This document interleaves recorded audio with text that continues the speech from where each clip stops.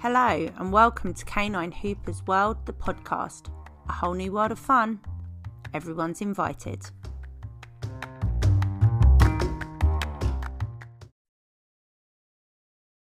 Hello everybody and welcome to episode 42 of Canine Hooper's World, the podcast. Today, this subject is very close to my heart. I am speaking to the wonderful Hayley from Halo Pups, and today is all about Chihuahuas. Now, if you are not a Chihuahua fan, do not just go, oh, for God's sake, and stop listening. There is going to be value in this episode, I promise you, but we're going to be talking about social media training, online training, specializing in a breed, but also what it really is like living with a tiny dog. And I want people to kind of see the perspective of it. I know I've touched on this a little bit with the episode with Emily Osborne and with Steve Mann talking about Nancy, but without further ado, Hayley, how are you, darling? I'm really well, thank you. I was just saying this is my first ever podcast, so yeah, be gentle with me. You can swear, you can do what you want. It's my podcast.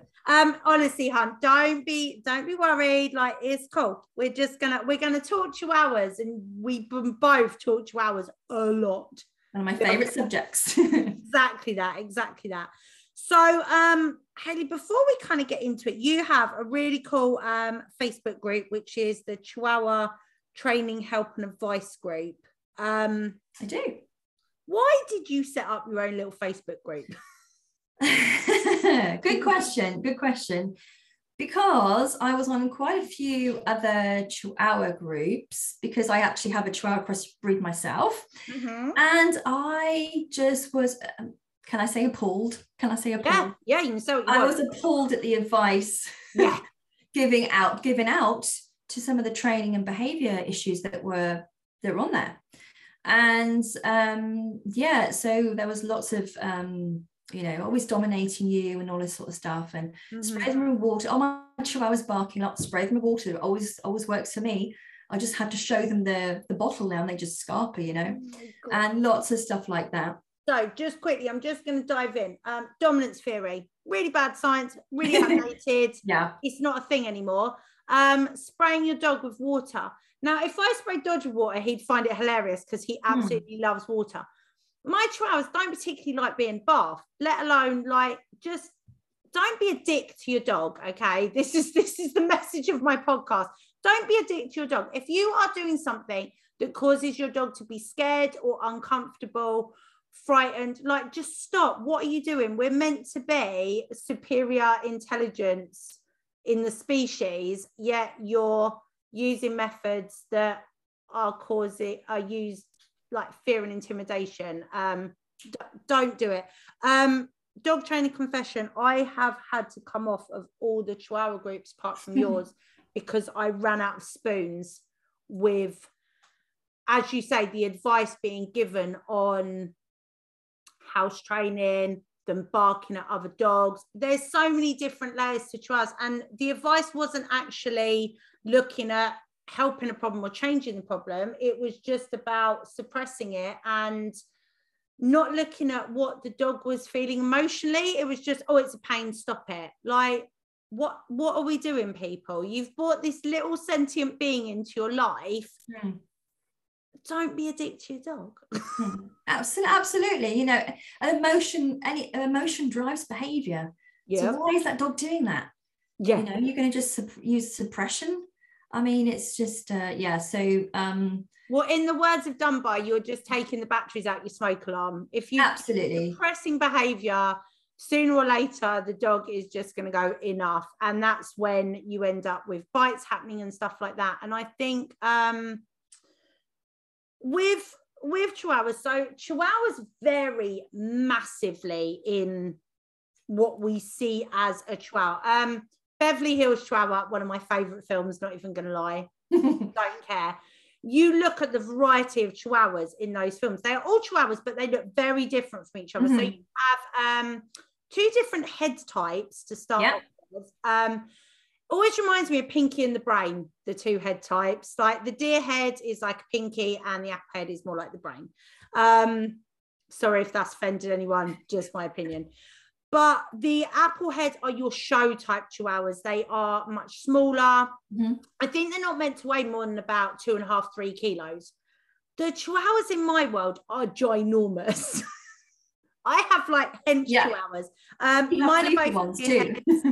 They're long coated, and they are 4 and 5 kilos, which in Chihuahua is huge. But also there are 2 different coat types. Now, originally back in the day, I don't know if you know this, Hayley, but Chihuahuas were all in one breed group. And then the Kennel Club decided to split them into 2. So you could put a short-haired dog and a short-haired dog together and get a litter of long-haired puppies out of them, which is very confusing. So Chica, my original girl, was one of her parents was a short-haired, one of her parents was a long-haired. Minx had both, her dad was pure long-haired, and her mum's obviously half and half. So she's 3/4 long hair, 1/4 short hair. Still a Chihuahua, but because of the mixing coats, my dogs aren't registered with the Kennel Club because they've went with mixed coated, even though they are still technically Chihuahuas, which is mental. But the other thing there's a couple of things. First of all, Merle Chihuahuas. They look very cute. There was a real fashion for these a few years ago. They are no longer recognised by the Kennel Club because, as we know, double Merle breeding is not good. And double Merle breeding leads to deafness and blindness and all other sorts of horrendousness. So Merle Chihuahuas are technically not a thing. They are not a recognised thing. Now, the other thing, teacup.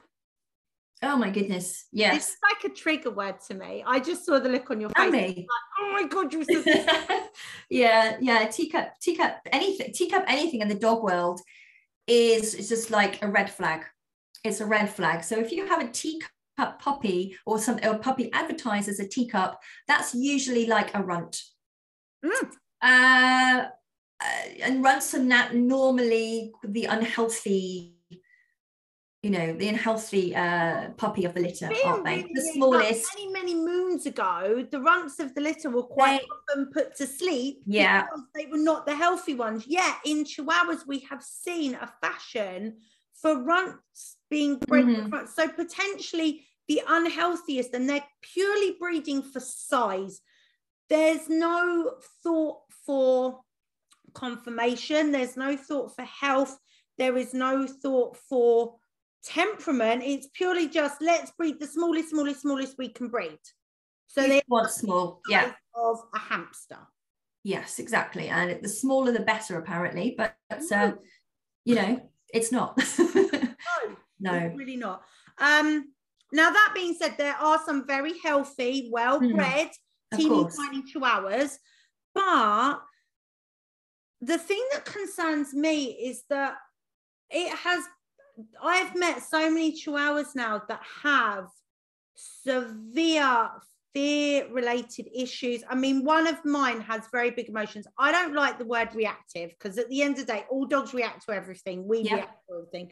I've stolen it from Taz. We call it big emotions. Now, Tiny Dog, I love that, finds being around other dogs that she does not know difficult, and she will tell them off before they can worry her or upset her. She was chased when she was in adolescence, about 18 months old.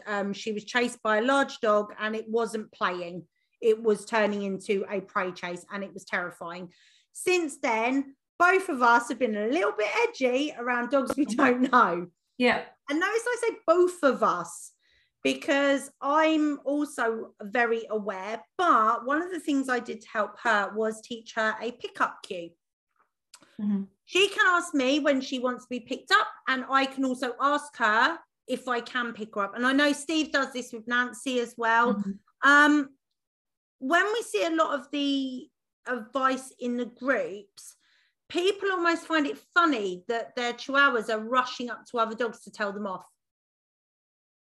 Funny. Yeah, a lot of behaviors that Chihuahuas do, people find funny, and I don't. A lot of it is because it's like, I'm going to get there first before you chase me, or before you get to me. And that is what it is with me. He's like, I'm going to tell you first that I do not like you. Yeah, imagine you're 9 or 10 inches tall, and the whole world is kind of like gigantic. everybody are giants. All dogs, most dogs are gigantic and huge. Mm-hmm. And you've got to feel, if you're 9 or 10 inches tall, you've got to feel some intimidation every single day. I mean, everything's massive. Yep. So you're probably more likely to be on the defensive. And a lot of people think, oh, it's small dog syndrome, etc., etc. Well, it kind of is, because they're given, you know, they're small and they're trying to defend themselves. You know, it's just like that. But people use small dog syndrome is another one of those terms that I hate, because it makes it sound like there's a problem with the dog, and it's not that, he's doing it because he's small. Right, but what's the emotional experience for that dog there?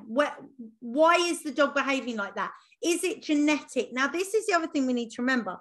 If you know your dog is fearful of the world or stuff, or has big emotions, and you then breed with another dog that is fearful or has big emotions, guess what the offspring are going to be like? Yeah, absolutely. Like, honestly, now I think finding confident, well-bred chihuahuas is becoming harder and harder and harder.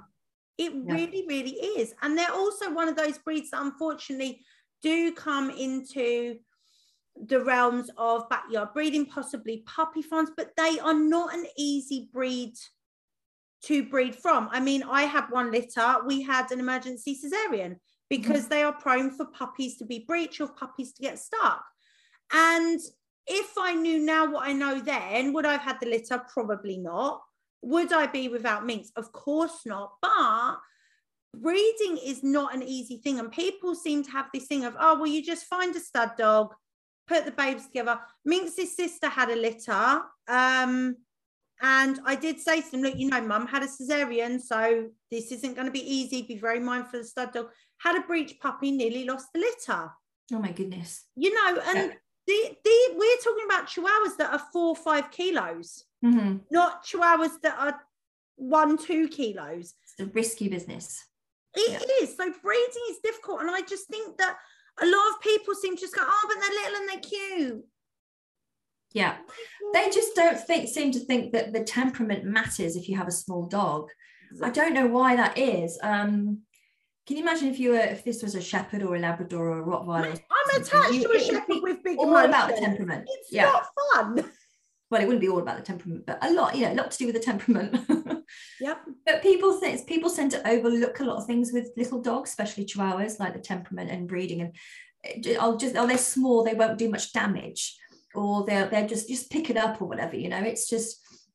But it's really. I'm just wondering actually if we could breed out that the highly strung kind of barking at some stage. I don't think that's ever going to happen, because the backyard breed is just putting this dog here and that dog here together, and without any thought at all to what temperament what temperament the dog actually has. And just remind to everyone, this is not breeder bashing. Like, no. If you are a good ethical breeder that is doing all your health tests and you're breeding for temperament and conformation and stability, then I applaud you, I appreciate you, and please keep doing the good work and maintaining the breeds to the standard they should be. For those of you that are trying to breed, so when I had my litter, and bearing in mind this is 9 years ago now, it cost me, with all the food, the whelping box, everything else, the vet visits, the emergency cesarean, it cost me £2,000 9 years ago to have 2 puppies. Oh my goodness. Yeah. Now, doing it correctly. At the time, I could have gone and bought a Chihuahua puppy for about £400. Hindsight's great. Yeah. This is the other thing. Breeding is not, when you're breeding properly, yes, and ethically, and for the breed, not for your back pocket, it's very difficult to make a profit. It is. Yeah, absolutely. You should not, if you're breeding correctly, you shouldn't really be making any money, to be honest with you. Breaking even is nice. It should really, breeding dogs should really be about improving the breed, and and breeding some really nice, healthy, sound puppies that are emotionally sound as well as physically sound. You know, should be all about improving the breed and breeding some lovely puppies. But exactly, I know and it people is at the moment, interesting saying all like, that money. would we be able to kind of breed chihuahuas that are a bit more confident, a bit less spooky? And I think, yes, I mean, one of the episodes with Kim K that I did, she used to breed schnauzers. She managed to, over generations, breed a less shouty schnauzer. That's amazing. Yeah. You know, they are a very vocal breed. Now, in terms of living with tiny dogs around the house, trip hazard is the first word that comes to mind. Like, you have to learn how to not fall over things that are behind you and you can't see them. Generally, they learn to move out the way quite quickly, but this is the other reason why they can get very defensive and appear aggressive, because actually they're fed up of being tripped over and trodden on by us great big giant monkey ape things that are just far too big stomping around. Yes, tiny things. Yeah, absolutely. You know, and it is a good idea to put yourself in your Chihuahua's sort of head, your tiny dog's head, and understand what it is like to be that small. Like I said before, you know, if you're 9 or 10 inches tall, you've got to really put yourself into that sort of mindset. But for me, a lot of people do tend to sort of move their Chihuahuas by going towards them and picking them up out of the way and stuff like that, which can be really quite intimidating. And imagine if you were kind of suddenly hoisted up in the air. It's quite scary. That would take your breath away, wouldn't it? Well, it would me. So, and the thing is that if you had a dog like, well, even Munchkin, to be honest, I mean, she's only 20 kilos. I wouldn't go around just picking her up willy-nilly, because I'd end up putting my back out. So no, this is where the size really comes into it. And as you say, I see people like, Minx is cute. I kind of, you know, when children like wave, they do that weird like fingers to palm of hand wave. That's Minx. So I wave. Oh, sorry. Wow, that's awkward. But that's Minx's like pickup cue. Right. My hand in front of her and do that. If she faces me, that means no, I'm cool. If she turns her bum towards me, that's you can pick me up now, Mum. So I ask her to be picked up. Always ask. Yeah, I mean, I do the same with Bo, my Chihuahua cross. I will how do I do it with Bo? I'll touch her on the side and I'll say, ready. Are you ready? If she kind of tenses or she looks at me, then I'll know that's no. Yeah. If she kind of does a little hop, I'll go, oh, okay, that's a yes, and I'll pop her on the sofa or the bed or whatever it may be. Yeah. But absolutely. I think if you're living with a small dog and you're tempted to pick them up, aren't you? It is tempting to pick them up, but I think first of all, teaching them to be picked up and be happy about picked up is really, really important. The second thing is, which is a complete game changer for me and my clients and the Chihuahua clients that I have, is teaching them something with like a nose target. Or, you know, a nose target to hand, so you can physically move them onto the sofa, off the sofa, onto the bed, across the sofa, all that sort of stuff. Yep. That is a game changer. That will I might have to explain what that is actually. No, you're fine. Most people that listen to the pod will understand. Nose target is the dog's nose touching your hands, and then you can move them around and do stuff. It's my favourite for when they've rolled in Saint Nasty, generally fox poo, and you're trying to move them without actually having to touch their collar that's now smeared in fox poo. Chihuahuas do this as well as the shepherds, and my terrier was a git for that. But it is, as you say, like, do they want to be picked up on the sofa? I mean, we actually have little step. There's a step next to the bed and there's a step next to the sofa, which we call the Chuka's step, because that's Chica's little nickname in the house. And she comes over to the sofa and she does this little pat on the sofa, and you're like, Chuka's, use your step. And she's like, okay. And she runs it like that's cute. It's also because, you know, when you're proper comfy on the sofa like that, having to move to lift the Chihuahua up, like, and she does, I don't always want to be picking up, especially if they've just eaten, like picking them up is difficult without like smushing their belly or whatever. So we have a little, what we call the Tricker step, that she can use that because that's cute. She's getting old now as well. So, you know, she used to just ping up, but she used to think she had to turn 3 circles before she could jump up. It was like a little habit. It's like she had to wind herself up before she could jump. And we were like, yeah, we probably need to put a little step in there for her, don't we? And that's cool now. She has a step. But I tell you what, if someone knocks on the door, she can jump on the sofa perfectly fine to shout at the person at the door. With no step required. So, you know. But the whole consent thing with tiny dogs really interests me because so many people don't even contemplate it. Years ago, I worked with a Westie that was nailing everyone in the house. I mean, this Westie had literally bitten a person. And it was because it had no choice in any of the handling that was happening.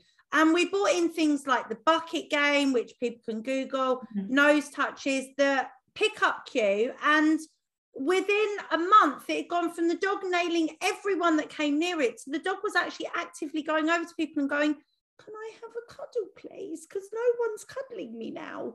Because it was literally, I was like, I remember turning around to them saying, if this was a Rottweiler, would you be picking him up? And they went, well, no. I went, so why are you picking him up? Absolutely. This is the thing, isn't it? It's like, well, why is there one rule for this dog and one rule for that? That the driving emotion behind, you know, the aggression or whatever it may be, if the dog's not feeling comfortable about something, is the same. But people tend to be a bit more lackadaisical with a small dog and think, oh, well, I'm not going to get bitten. I'm not going to get injured too bad. However, if they go to pick up a Rottweiler or something, they're more likely to go to think, well, they're going to get really seriously injured, so I'm not going to do that again. However, with a small dog, they're more likely to think, well, it's just a little scratch or a little, it doesn't matter. Saying that, I remember a Chihuahua I worked with years ago, Max. He was lovely, absolutely stunning little thing, very nervous to new people. And I was doing the consult and I stood up and he bit my shin. Luckily, I had Ugg boots on. He bit through my Ugg boots. Oh, there you go. So if I just had leggings and trainers on that day, he probably would have drawn blood. So he really meant that bite, didn't he? Yeah, because I completely freaked him out because, oh my God, I stood up. Yeah. I'm sorry, buddy. So after that, we remembered that he had to be moved away or put in a separate room. If people coming in had to sit down, and then before they left, he had to be put away or given a snuffle mat or do something else. We completely changed protocol. And now he can have people in and out the house and he's a completely different dog. But it was that whole, he'd had bad experiences. He didn't have any consent. The other one is people that hold their chihuahuas and then allow other people to approach and stroke the dog and then go, oh, well, they're a bit snappy being stroked. No shit, Sherlock. If I went down the road and people kept trying to face palm me, I would be biting people. Do you know what I mean? Absolutely. I think this is all about choice, and giving them a way out. You know, it's like you are allowed to say no. You can say no. You don't have to be. I mean, if you're held in someone's arms, you can't move. You're physically not able to move. And you know, hands are really big. Yes. Like if you're a tiny dog, hands are really, really big. So you can imagine if you're just like, you can't move and a big hand's coming towards you, you don't know whether this is hostile or friendly or what it's going to do to you. You're going to go, whoa, hang on a minute. And you might give a little bit of a warning, like a whale eye or a little snarl or something. And that hand's still coming towards you. Yeah.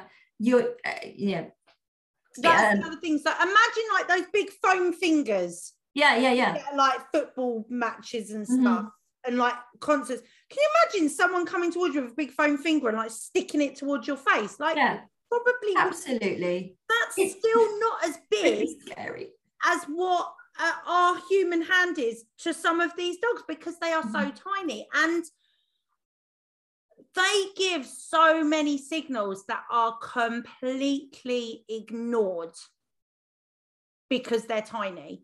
You know, if Dodge puffs up his hackles and growls, people back the feck up very quickly. Yeah. Minx growls, people laugh at her. Yeah. I know this is unfortunately there is the cute factor, isn't there? People think that, obviously tiny dogs are really, really cute, and they want to approach them, and then it's like, well, they growl or snarl. It's like, oh, that's hilarious, Sol, bless it, it's so hilarious. But if it's a shepherd, you're like, whoa, I'm backing away. They take it much more seriously because they know that they could get seriously injured. I mean, you can get injured, obviously, with your Ugg boots, with your leg. Seriously, there was an Ugg boot injury. They're not taking them Ugg boot injury, but they're not taking them seriously. Yeah. And what happens is, if that person isn't, or that dog is not kept safe, and that person, and that continues over and over again, like a person will approach, the dog growls or snaps or lunges or whatever, and that continues all the time, well, that dog's going to learn that actually I have to escalate my behavior even more, and I probably have to bite now because you're not listening to me. Yeah. So in my career working with dogs, because one of them was when I was grooming, but I have sustained 3 what I would call bites. One was the Ugg boot incident. One was when I was grooming. It was a Chihuahua, and the other one was a Pomeranian when I first started, and it was a rescue pom that had all of the batteries taken out of his smoke alarm. This dog, looking back, he gave a slight tongue flick and then nailed me. And I mean, he nailed me as well, because he'd been ignored. He had not had people go, oh, hang on, it's done this or it's done that, or, it's just so hard to explain to people that we, at the end of the day, we are guardian, whether you want to call yourself a guardian, an owner, a pet parent, we are responsible for this teeny tiny sentient being that is in our world. And a lot of the things that, if it was a bigger dog, would be seen as massive behavioural issues, are just kind of poo-pooed as, oh, well, it's a Chihuahua, which should not be a thing. No. Like, also, looking at it from the other perspective of being a large person, if you have no recall of your small, teeny, tiny dog, and your small, teeny, tiny dog is likely to charge across a bloody field, shouting at other dogs, harness and a long line. Because always the other thing is that if another dog takes umbrage with your tiny dog and decides, actually, no, that's not okay, it can take a single snap for your dog to be killed. Now, if the other dog is on lead and your dog has run up to that on lead dog, and unfortunately the worst possible scenario has happened, you as the off lead dog owner are at fault. And I've seen this happen a couple of times recently, read stories on social media where it's unfortunately been puppies that have run up to on lead dogs and ended up either badly injured or worse. I had an incident the other day. Dodge told Chica off. There was a little bit of spit on Chica, but because of the size difference, I'm now very mindful. Dodge is not left unattended while the Chihuahua's out. If I'm leaving the house, they are kept separate, because all it takes is for one of the Chihuahuas to go, oi, and for him to go, actually, no. And if he misjudges the pressure he's using, that could end so badly. Disastrous. Yeah, absolutely. Just because of the size difference of breeds. That's not saying you can't have tiny dogs around giant dogs, because you can.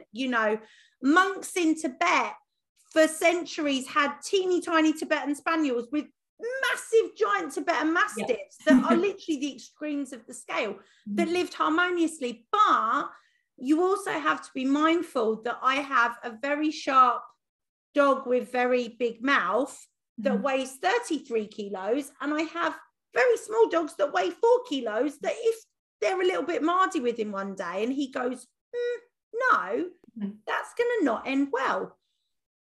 Absolutely, yeah. I see so much, especially on the German Shepherd groups and large groups, these bloody small dog owners, they just, little dog people. It's not okay for your dog to run up to another dog and be a rude little asshole. No, train your dogs. Train your little dogs. Train all training dogs. Train all your dogs. Yeah, and I don't know what it is, but people seem to think that Chihuahuas are untrainable or can't be trained for some reason. Let's do a little myth because Chihuahuas are untrainable. Okay, well, one of mine has got Trick Awards, competes at Hoopers. My other one has Trick Awards, did some rally, did some obedience, did agility. She was my pre-Hoopers dog, but you know, Minx competes at Hoopers, and Chica had a go at everything, including bite work in her heyday. God love her. Now she oh wow, I'd love to see that. Oh my god, honestly, it was hilarious. I've got teeny tiny bite toys from Julia's. Oh, cute. I think are meant for tiny puppies. Facing Chihuahua sized bite toys. It's fine. Yeah. But Chihuahuas are super trainable. Super absolutely trainable. Absolutely. The thing I struggled with, and I want to know if this is just my Chihuahuas or if this is quite a common one, house training. Oh gosh, yes. Oh, the house training. Chihuahuas are not the easiest to house train. Not the easiest to house train, no. I think probably because they've got a very, very small bladder. And because you know what, relative, your dog is tiny, therefore the bladder is tiny. Just take them out more frequently. But you know, you see a lot on the Chihuahua groups. And actually a lot of people that I speak to, and I'm not dissing anyone, you know, I have used puppy pads in the past, but puppy pads are frequently used for tiny dogs, especially Chihuahuas. I wish I'd from the get-go. I wish I'd never used puppy pads. Honestly. Yeah. And really puppy pads, and you know, they have their uses, but puppy pads for me, when you're house training any dog, we don't really need them. Take your dog out straight away to the garden from the get-go, and I've successfully helped to house train lots of Chihuahua puppies and Chihuahua crossbreed puppies, and I've done really, really well. There's no need to use them, but a lot of people, I think, automatically think I've got to use the puppy pad, maybe also because they think that the Chihuahua puppy can't go outside into the garden and use it, maybe because of vaccinations or because they're so small, it's unsafe or whatever. But really, you should be getting your Chihuahua puppy outside from the get-go, because puppy pads are just damn confusing. They really are. They really, really are. So I remember one of my Chihuahua clients lived on in a flat in the middle of London. They had a toileting area that did have puppy pad, but it was because they struggled to be able to get the puppy all the way down the stairs to get out when they needed to. And they were happy with the dog toileting in that area. It was actually in their bathroom. So literally the little Chihuahua went to the bathroom when she needed to go. She would do her business. And quite often she would come and tell them and be like, hey, excuse me, could you clean my toilet, please? Because I can't flush it myself, thanks. That is very different. So my girls, if the weather is cold and wet and disgusting, if I do not go out in the garden with them to make sure that they have actually, and I've watched them, so my girls cock their legs slightly as well. I've watched them fake, all my girls cock their legs, it's hilarious. But I've watched my dogs fake cock their legs and then come back in and pee on a doormat. Oh dear. Yeah. Now, I've not seen, mine's not done that. Mine's not fake cocked a leg. Oh no, it was very vile, wet, horrible weather. And I was like, you need to go outside. And she went, look, I've done it. And then ran in and literally 2 seconds later peed on the rug. And I was like, I just took you outside. So then I learned I would take an umbrella out and I would put the umbrella over them, because when you are that close to the floor, this is the other thing people need to know. The reason why a lot of Chihuahuas do not like the elements is because when you are that close to the floor, it's really cold and wet and miserable. Yeah. You would not want to be like crawling along the floor in the wet. I mean, you wouldn't. No, absolutely. Anyway. But a good tip, I've got a good tip though, I don't know whether you've seen this, is when it is likely to be wet or snow or anything that's nasty outside, is to just pick a piece of garden, your lawn, and then put a piece of tarpaulin or like a slab or something over it, and then just pop a tarpaulin or slab down. It rains overnight. In the morning, you can take your Chihuahua out and then open and, you know, take the slab off the top, all, and you've got a dry patch, which is quite good. Or a couple of slabs, you know. So I do advise that sometimes. Snow. Oh, really? Like snow. They think snow's great because it's not wet, is it? It's when it's cold and wet. Now, the other thing with the girls, honestly, I mean, they're 9 and 12 now, my girls, and they will still, if I'm not on it and the weather's not great, they will just pee on the back doormat. They're like, close enough, I can see outside. Girls, can we not ask to go out? Like, honestly, but you know what? I've accepted it. And if they pee inside, that is my fault for not paying attention properly. This does happen to me as well. I mean, not me, but my dog. It does happen to the Chihuahua. I don't like to pee outside. We do not need to wild wee, babe. Like, no. Nothing. This happens to me as well. I mean, my Chihuahua Crossbow, she doesn't like the wet. Well, nor does Jack Russell, to be honest with you. But I have a special kind of like wet weather cue. Not cue, I guess it's like a way I do it. So I stand at the door with them, and it's raining and everything, and I'm going, right, because I know that she needs to go outside. If she doesn't go outside, she will pee inside. Yes. And I don't want that. So I'll stand at the door and I go, it's raining. Okay, you ready? Okay, be brave. Okay, 1, 2, go. And they both go out and do a quick pee and come back in. Amazing, perfect. It's so like a wet weather thing. But putting it on cue also helps. So Mike, it's go be quick, go be clean. Yeah. With my girl. Absolutely. And it's a game changer, really. Oh, okay. Off they go. Munch is cute because my husband trained her as a puppy. It's go Widdles. Okay. Cute. Can we not just tell her to go and be clean? Like, seriously now. It does make me laugh. And her, I'll be like, Munch, go be clean. She looks at me and I'm like, oh, go Widdles. She's like, okay. Yeah. Never let your husband pick the cues. Seriously, that was not a thing.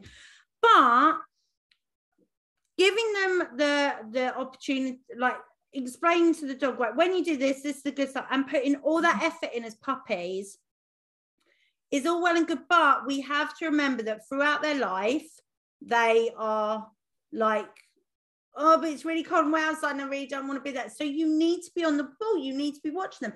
If your dog has an accident in the house, they're not doing spiteful wheeze. I saw this on a thing the other day. It was a spite wee. I'm sorry, what? Like, what's that thing? Dogs do not pee in the house because they're being spiteful. It's either because you haven't paid attention or you've told them off when you've caught them previously. So now they're doing sneaky wheeze because they're scared about being hiding. Yeah, absolutely. They're hiding it. Or do you know what? They've just got caught short and you're not around. So they've had to go. There's a reason why I have turtle mats at the back door, because they go in the washing machine. Oh my God.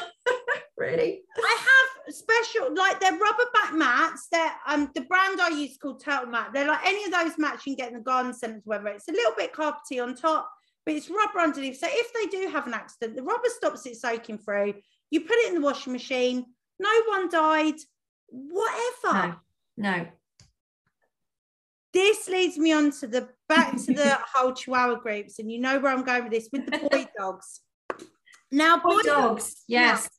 I have just said that all my girls cock their legs, but boy dogs' anatomy is a bit different, and obviously where their little winky is placed, they do tend to lift a leg to sofas, chair legs, any vertical surface. I've just been recording a Christmas episode, Dog Train Dictionary, and we were talking about how people bring in a Christmas tree for the first time, and the young adolescent dog goes, "Oh, pee post." Yeah. I know it smells like the forest, but you're not meant to pee on that. Like, pen round it always works. That was our solution. Yeah. Just put a fence around your Christmas tree. It saves the presents. Fence it off. But in a lot of the trial group, and I don't see this in any of the other breed groups, any of the other advice groups, belly bands. Now, for people that are not familiar with a belly band, it's like bizarre. It's bizarre. That's what it is. Boy dogs to stop them peeing in the house. Yeah. It's a thing that is it Velcro, like his Velcro thing, like a strip of material you put around the tummy area. Yeah. To cover the little winky, and then you fasten it somehow. I think one of the Velcro or something. Velcro poppers or something. And when they want to go to the toilet and they cock their leg, instead of cocking their leg and it goes on the sofa or something, it kind of just seeps into the material. That's right, isn't it? Yeah. Yeah. I don't recommend them. Useful. I don't like them. The only time I have spoken with someone and said, I understand why you're using it right now, is because they had rehomed a Chihuahua. He'd come from, basically he'd ended up living in the garden because people just could not house train him, so they just basically left him in the garden. Short haired as well, not even a long haired. He was short haired Chihuahua living outside. Less than ideal. Okay, they are not designed for outdoor living, people. Especially the short heads. Like my Stafford gets cold in the winter. Think how cold your Chihuahua's going to get. So he was not house trained when he came to the house. She had other male dogs in the house as well. So if one male dog cocks a leg, you know all the others are going to do as well.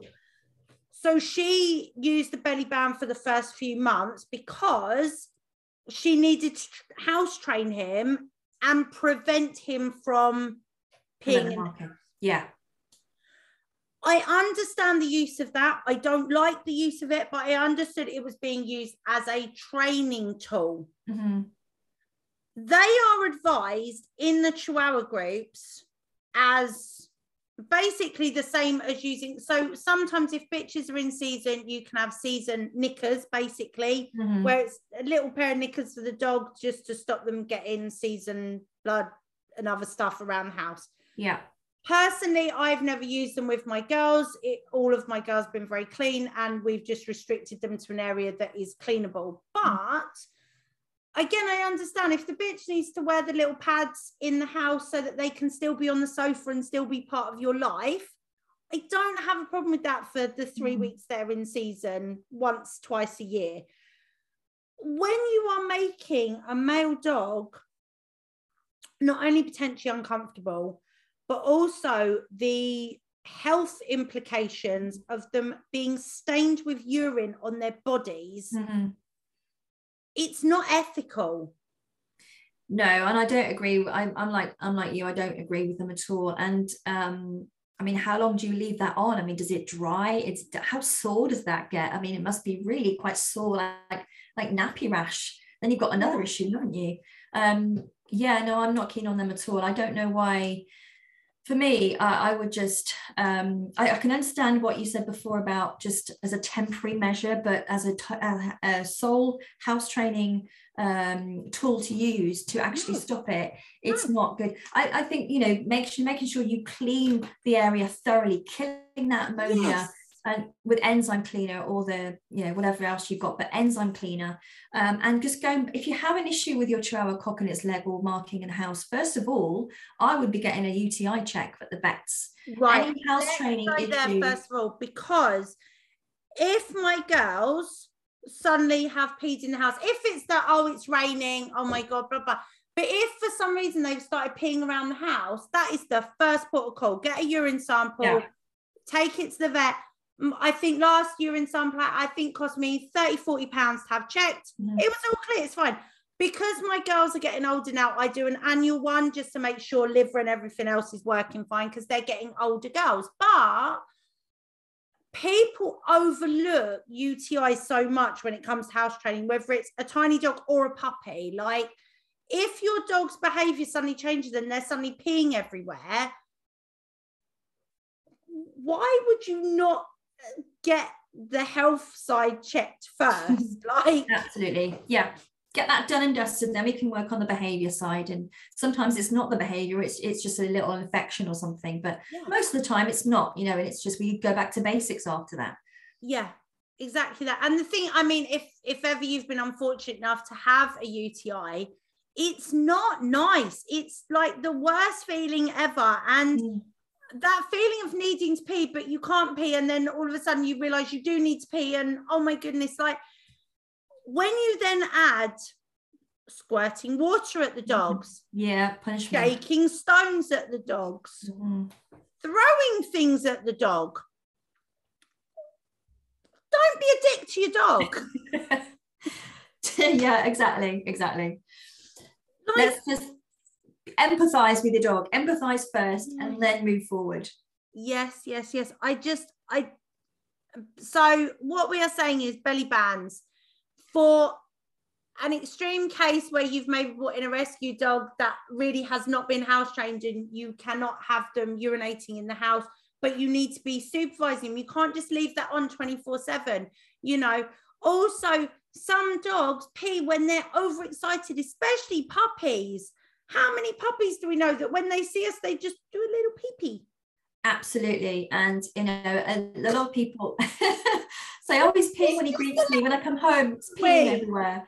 You know, a good thing to do if you've got a dog or a puppy that is peeing when you're being greeted, when you're greeting them, when you're greeting them when you come home from work, see if you can just get them outside first and then do your greeting rather than come in and go, oh hi, you know, and greet them at the door, on the carpet or in the house. See if you can just quickly get them outside first and then do your greeting. If they do then a excited wee, then at least they're outside. Yeah, exactly. But one of it was a little Dachshund that I still train with her. Even now, like, I have to be really mindful how I say hello to her, because I cause her to do excitement with. I'm like, oh no, I'm really sorry. Which, if it's in the training field, is fine. But when we moved from outside into indoor training over the winter, I had to come out and say hello to her in the car park before she came into the hall, because if she came into the hall, guaranteed she would pee in the hall, and I'd be like, oh no, now we've got to clean it up. And they're just sort of like doing this little trail of wee. That's my bad for being super hyper and far too exciting for the dog. Like, I always, for Bo, she does that as well.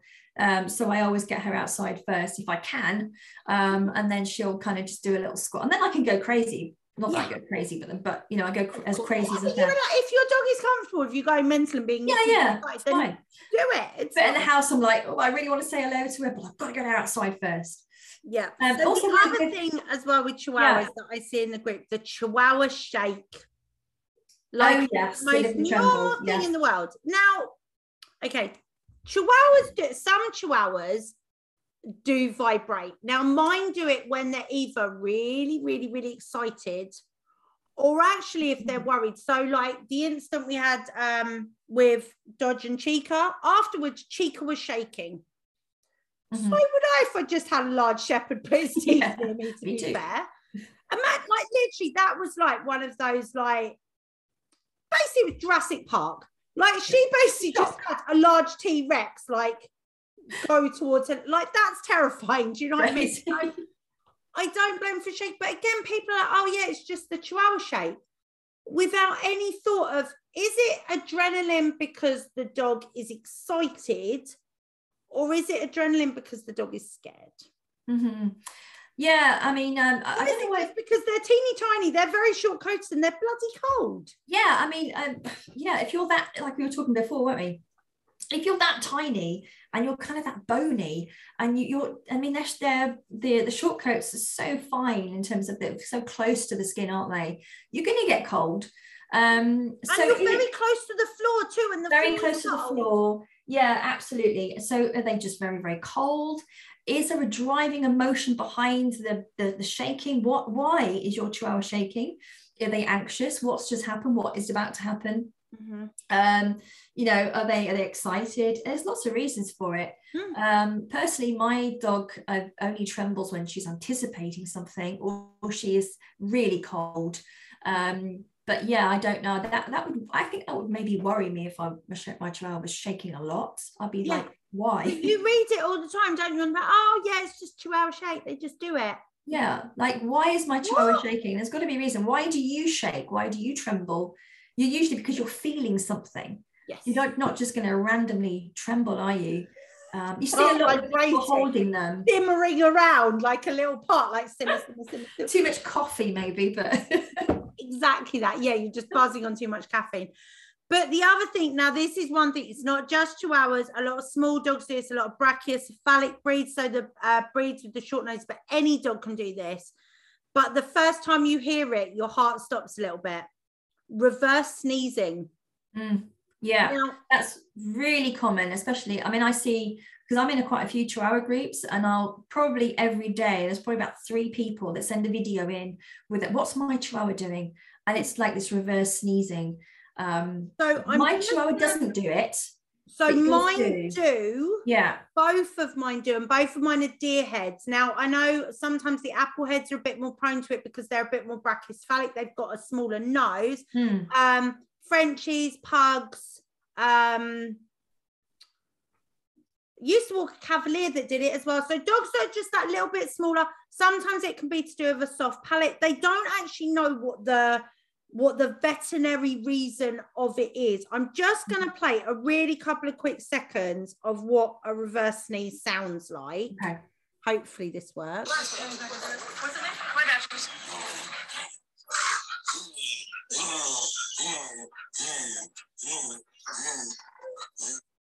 It sounds like a car that can't quite start, or some other sort of mechanical issue going on. Now, interestingly, that video was a beagle.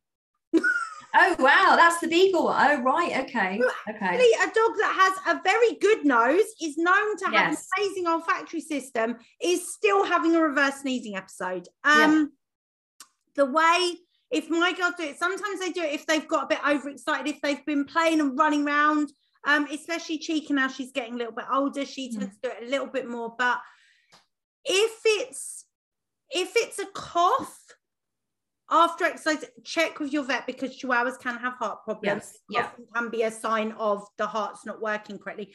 But if it's just this reverse sneezing thing, honestly, it's terrifying the first time it happens. Now, the way I deal with it with my guys, I just gently massage their throat, and I just very gently blow onto their nostrils. Now, some dogs, they say cover the nostrils. If your dog is not happy with your fingers going next to their nose, cover their nostrils. Don't do it. Chica would let me, you know, if you just gently like put your finger on the end of her nose and just blow, she sort of does this little gulp and then goes, oh yeah, I can breathe now. Thank goodness for that. So Kerry, what does that do when you blow into their nostril? What's it supposed to do? It was one of those things. What do you do when there's reverse sneezing? You can blow into the nostril. Some people, they say it's to do with the airways not working correctly. So that little puff of air kind of kicks the system back into air in, breathe out, in, out, rather than, because it is literally, they are sucking the air through their nostrils.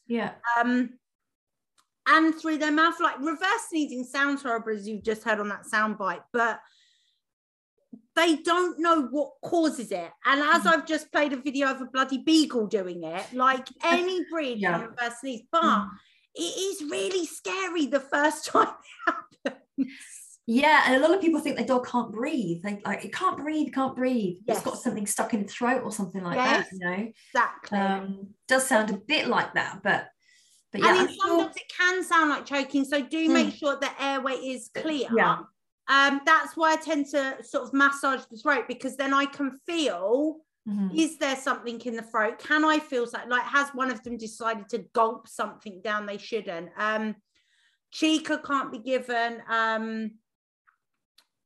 chews that are, I have to monitor her with chews, and all my dogs are separated when we have chews, because Chica will literally turn into a python and tries to swallow things whole. You know, you get like the lamb trachea and the beef trachea. What, sorry? Like lamb and beef trachea. Yes. It's literally like the animal's windpipe. Yeah. Chica has started to swallow a lamb's trachea that I have to basically pull back out of her and go, you're meant to chew it, you idiot. Oh my goodness. So, you know, there is obviously a choking risk. Yes. Reverse sneezing, I did a bit of research on this before we started recording, and there isn't actually a known medical reason for it. It just seems to be one of those things dogs do, but Chihuahuas are very prone to it. And we were saying also that if you are worried, then always contact your vets. Yes. A good idea is to take a video of what's happening and then send it to your vet. Call them first and send it to them, because just in case. But now with the joys of modern technology, with included in my dog insurance, I can get a virtual vet consult on my phone. Yeah, it's amazing. Yeah. So I can have, and also you can get, you know, you can do remote consults with trainers, and you can do remote training classes as well. But now you can do remote vet visits. So if there is something like that and you think, oh my goodness, what is this? You know, go, if your vet is busy, because the vets are completely swamped at the moment. Mm-hmm. God love our vets and our vet nurses and all the amazing work they do. And we appreciate y'all so much, because Absolutely. Someone ringing up and going, oh, my dog's doing this thing, and they're like, it's just reverse sneezing. But as an owner, it is really terrifying. If your dog is ever doing anything completely weird and oh my God, get a little video of it, because that can really help your vet understand what on earth is going on. Because, you know, by the time you get to the vets, the dog will not be doing the thing. No, the magic of video, isn't it? I mean, it's so useful just to, everyone's got our phone on us nowadays, just put the video on and then but even because yeah, one of my friends, her dog is he's now been diagnosed with epilepsy. And she kept saying to the vet, it's like he's having a seizure, but it's not a seizure. Got the video of it, and the vet was like, if you hadn't shown me that video, we wouldn't have been able to diagnose this. Oh wow. Because it wasn't a seizure in the way you would think of. It was a completely different sort of neurological symptoms to what you would expect, and it's a very specific type of epilepsy. But thanks to video, you can do it. You know, Munch was lame a little while ago. I didn't really want to travel her all the way to the vet. I knew there wasn't anything broken that I could tell. Videoed it. My vet looked at it and went, yep, no, that's fine. We can sort that out. Come down and see it. It meant I didn't have to travel an injured dog.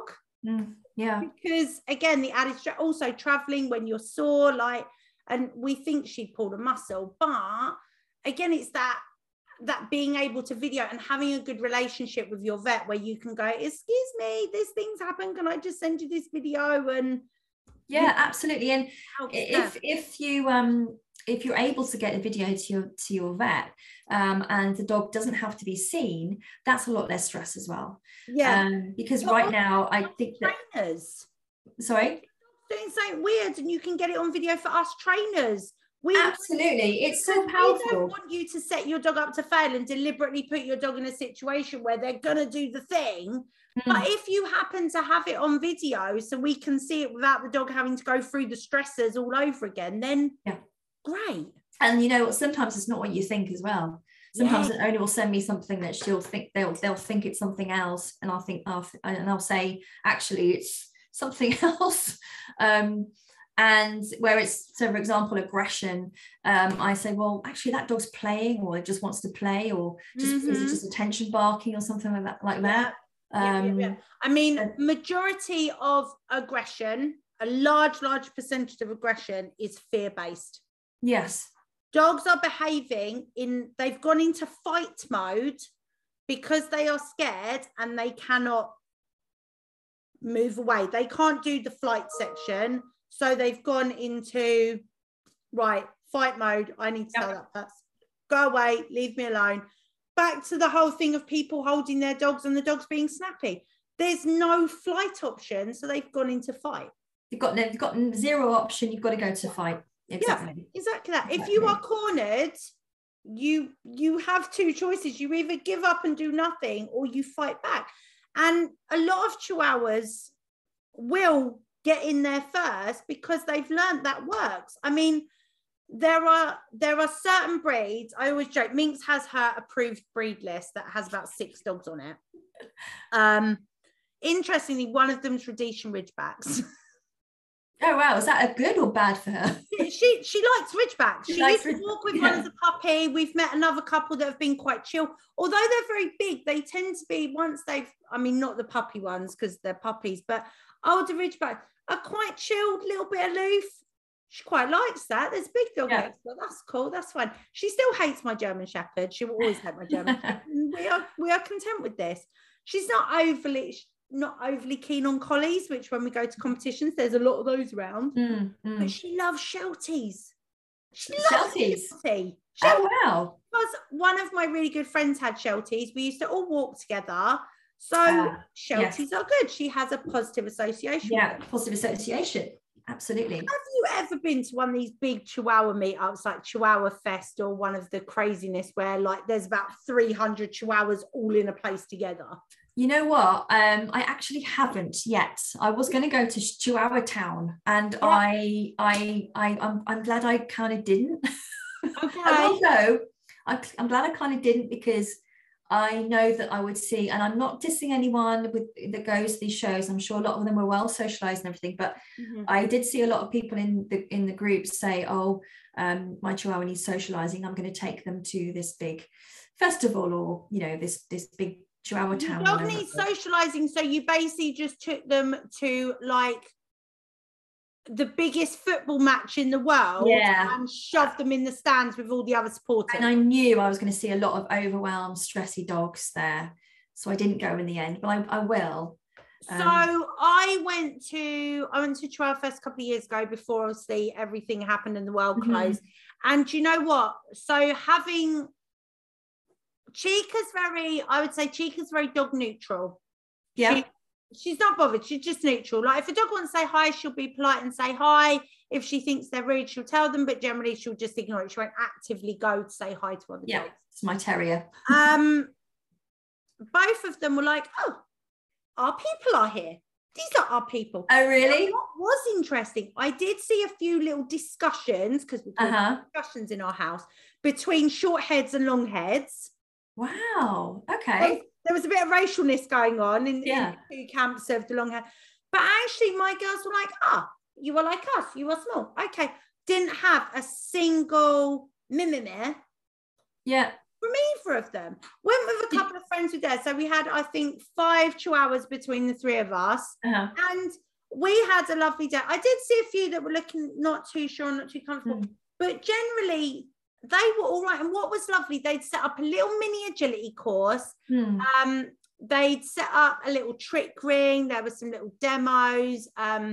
You could get their photo taken with Santa. Literally, both my Chihuahuas were like, "Who's the weird bearded dude?" No, thanks. And I've also got a picture of my nephews, aged about 2, with Santa, both screaming their heads off at the. So I was like, "Oh, it's clearly in the family. No one's keen on Santa."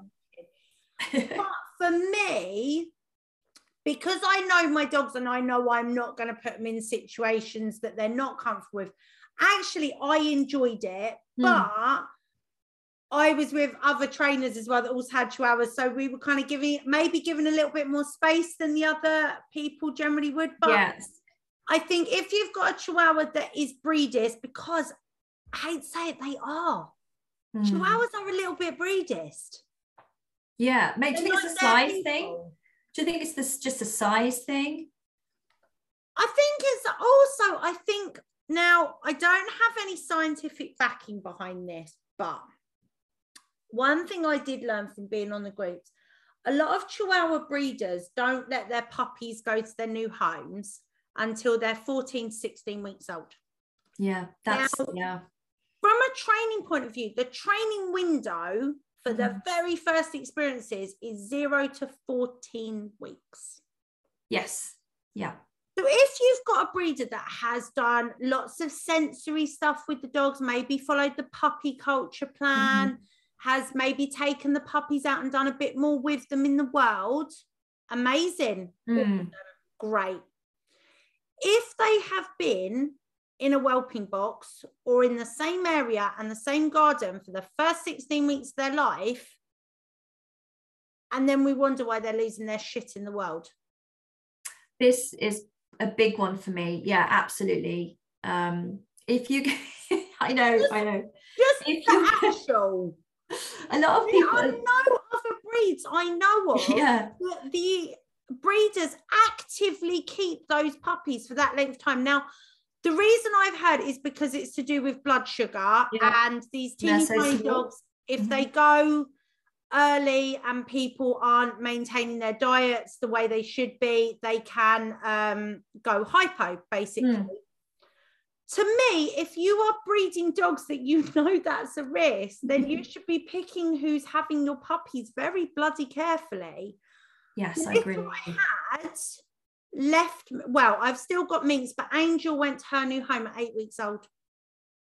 Yeah, I agree with, yeah, absolutely.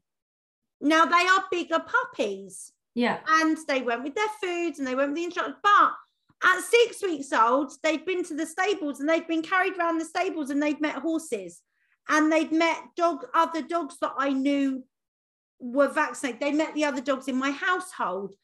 They'd met lots of people. I deliberately had children come to my house to meet my puppies. Yeah. I also had, my mum's a hairdresser, so I took the puppies to the salon so they could meet older people. And you know what? All of this should be done if that breeder is letting puppies go at 14 or 16 weeks, then it's that breeder's responsibility to do all of that before they go to their homes. Yeah. That I guess that socialization window closes around 16 weeks maximum. And really that's the job of the breeder to do the majority of that quality socialization, the correct socialization before they go. Otherwise you've got a dog that's just like in cotton wool, kind of isolated, before they go to their new homes, and then taken out on walks. And maybe sometimes those owners will keep the puppy back even more because they don't want to take them out yet, it's cold, or they worry about the vaccinations or something, I don't know. But they don't. Not going to 16 weeks, the breeder should have, the puppy should be arriving at its new home with all its vaccinations done, everything ready and ready to go. But the problem is starting socialization at 16 weeks, it's just not going to work properly. No, it's too late. You've missed your start block, you've missed your flight, it's gone. Completely gone. I think this is part of the problem with why we are seeing so many chihuahuas with serious behavioral issues, is because they are not getting the correct socialization. And again, to the breeders that are doing an amazing job, we applaud you, we thank you, and well done. May you carry on for a long time. To anyone that is listening to this that is breeding chihuahuas and is not socializing, you are letting your puppies down. Absolutely. And letting the owners down as well. Yeah. I don't care if you hate me for that opinion. The fact is, if you are a breeder and you are not socializing your litter, regardless of breed, you are letting down your puppies and you are letting down your owners. This is super important, Gary. Actually, this is super important, because then you have owners that then possibly need behavior modification, which is going to cost them money and time, and you've got a dog that really it's beyond. You can work with them, of course, but then so much prevention can be done before we get to that stage. I mean, the thing is, well, if I'm paying thousands of pounds, because that is the cost of puppies now, if I am paying thousands of pounds to buy a dog, I expect that breeder to have put the bloody work in to make that puppy worth. If someone said to me, right, you're going to get this puppy, it's going to have had all the socialization, it's going to be house trained, it's going to be able to walk on a lead nicely, it's going to have a read. Oh, can you imagine? That would be amazing. But actually it's going to cost £500 more than that puppy that's had nothing done with it. I would pay that extra £500. I always say I was very fortunate with Dodge, but I've got so much respect for Dodge's first owners for realizing he was going to be too much for them. But also, they gave me a puppy that was all of that. He was crate trained, he was house trained, he knew how to walk on a lead, he didn't jump up because they had done good training with him. Now, there are some other behavioural things going on there, but it's a shepherd and we won't go into that today. But his first people did the best they could for him. They were going to puppy classes early on, but they got him at, I think he was 8-9 weeks old when they got him. I got him at 17 weeks and he'd already done a block of puppy classes. He'd already done this, he'd done that. He was socialised. They'd done the good stuff. Yet we're seeing these chihuahuas that are going to their homes at the same age that have had nothing. They're not even house trained. Like they're 7 or 8 or 6 weeks, but they're actually 16 weeks. Yes. Amazing. Baffling, actually. And it's like, well, all that time, what have you been doing with these puppies? Exactly. If you are breeding for the good of the breed, you are putting the time in to improve that litter. If you are breeding for monetary gain, then I'm sorry, but you should at least be producing a product, because that's what it is. If you are doing it just for the money, you should be producing a product that is of the standard that is worth the price tag you're freaking putting onto it. I had a client come to, well, wasn't a client, but she was an inquiry come to me, and she'd had a lovely little Chihuahua. I think she was probably about 4 months old. And she paid £1,400 for this Chihuahua. And this Chihuahua came, it was terrified of everything, absolutely terrified. And I said, you know, I sort of asked her what the breeder had done. Well, nothing, she hadn't been anywhere, which is very, very common. And this client asked me how much it would cost to kind of do a session. And I think it was like, at that time, 140 quid or something to come and see her. Well, I'm not paying that. I'm not paying that. But she's just already paid like £1,400 for a broken puppy, you know? This is the other thing, isn't it? You know, people seem to feel that, you know, you have to remember, when you're hiring a dog trainer, yes, we may give you a solution in an hour, but you are paying us for our experience, the thousands and thousands of pounds that we've put into courses, but also the thousands and thousands of hours we have put in to get the experience where we can go in and go, oh, you need to, well, if you do this, you know, you don't, if you've got a gas leak in your house, you don't go onto YouTube to find a video. You don't go onto Facebook. Oh, I can smell gas in the house. Can anyone what to do with the gas smell in my house, please? You'd get people going, get out of your house and ring the freaking gas company and turn the gas off. You need a professional. Yeah, exactly.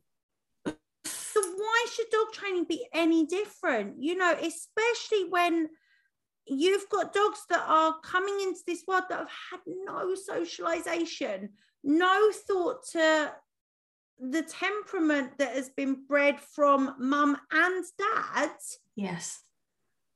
So you've bred from two fearful dogs, and then you have done zero socialization with the puppies. Honestly, why do people buy Chihuahuas? Well, you're setting that puppy's just set up completely for an unsuccessful start, you know, an unsuccessful life. Potentially a really scary existence. Really scary. And you imagine if you were that puppy, how scared you would be if you hadn't experienced anything, and you were naturally nervous. And then all this stuff was happening to you, and people were picking you up, and people were coming up to you and putting their hands on you, and it's just giant dogs that you've never seen, because the only other dogs you've ever seen look like. And also the other thing that's important with this as well, Chihuahua litters are often just two puppies. A big litter of Chihuahuas is 5. Chica, my eldest, she was a single pup. Now that's got his whole nother. That's a different thing. That we're not even going to start today, because single puppies, it's very hard with their socialization because they haven't had the litter mates to learn from. But it's like children that are homeschooled that only have interaction with the other children in their house, or children that go to nursery and have interaction with 30 other children. Is one more balanced than the other? You know, it's so difficult. And because dogs need social learning, if you've got a litter of 2 puppies, I mean, my litter was technically 3, but we had a stillborn and an emergency cesarean. Do not breed Chihuahuas to make money, guys. It's a whole heartache and heartbreak, and don't do it.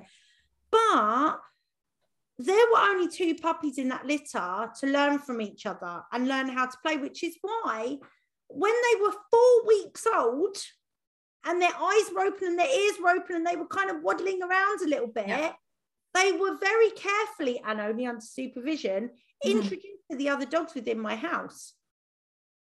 To have experience of other dogs that looked different from them, because again, if you've only ever seen other Chihuahuas, and then you go into the world and go to the dog park, and there's the curly-coated dogs and the wire-coated dogs and the giant dogs and the small dogs and the fat dogs and the skinny dogs and the dogs with no tails and the dogs with long tails and the dogs that shout very loudly and the dogs with pointy ears and the dogs with no ears and the dogs with floppy ears.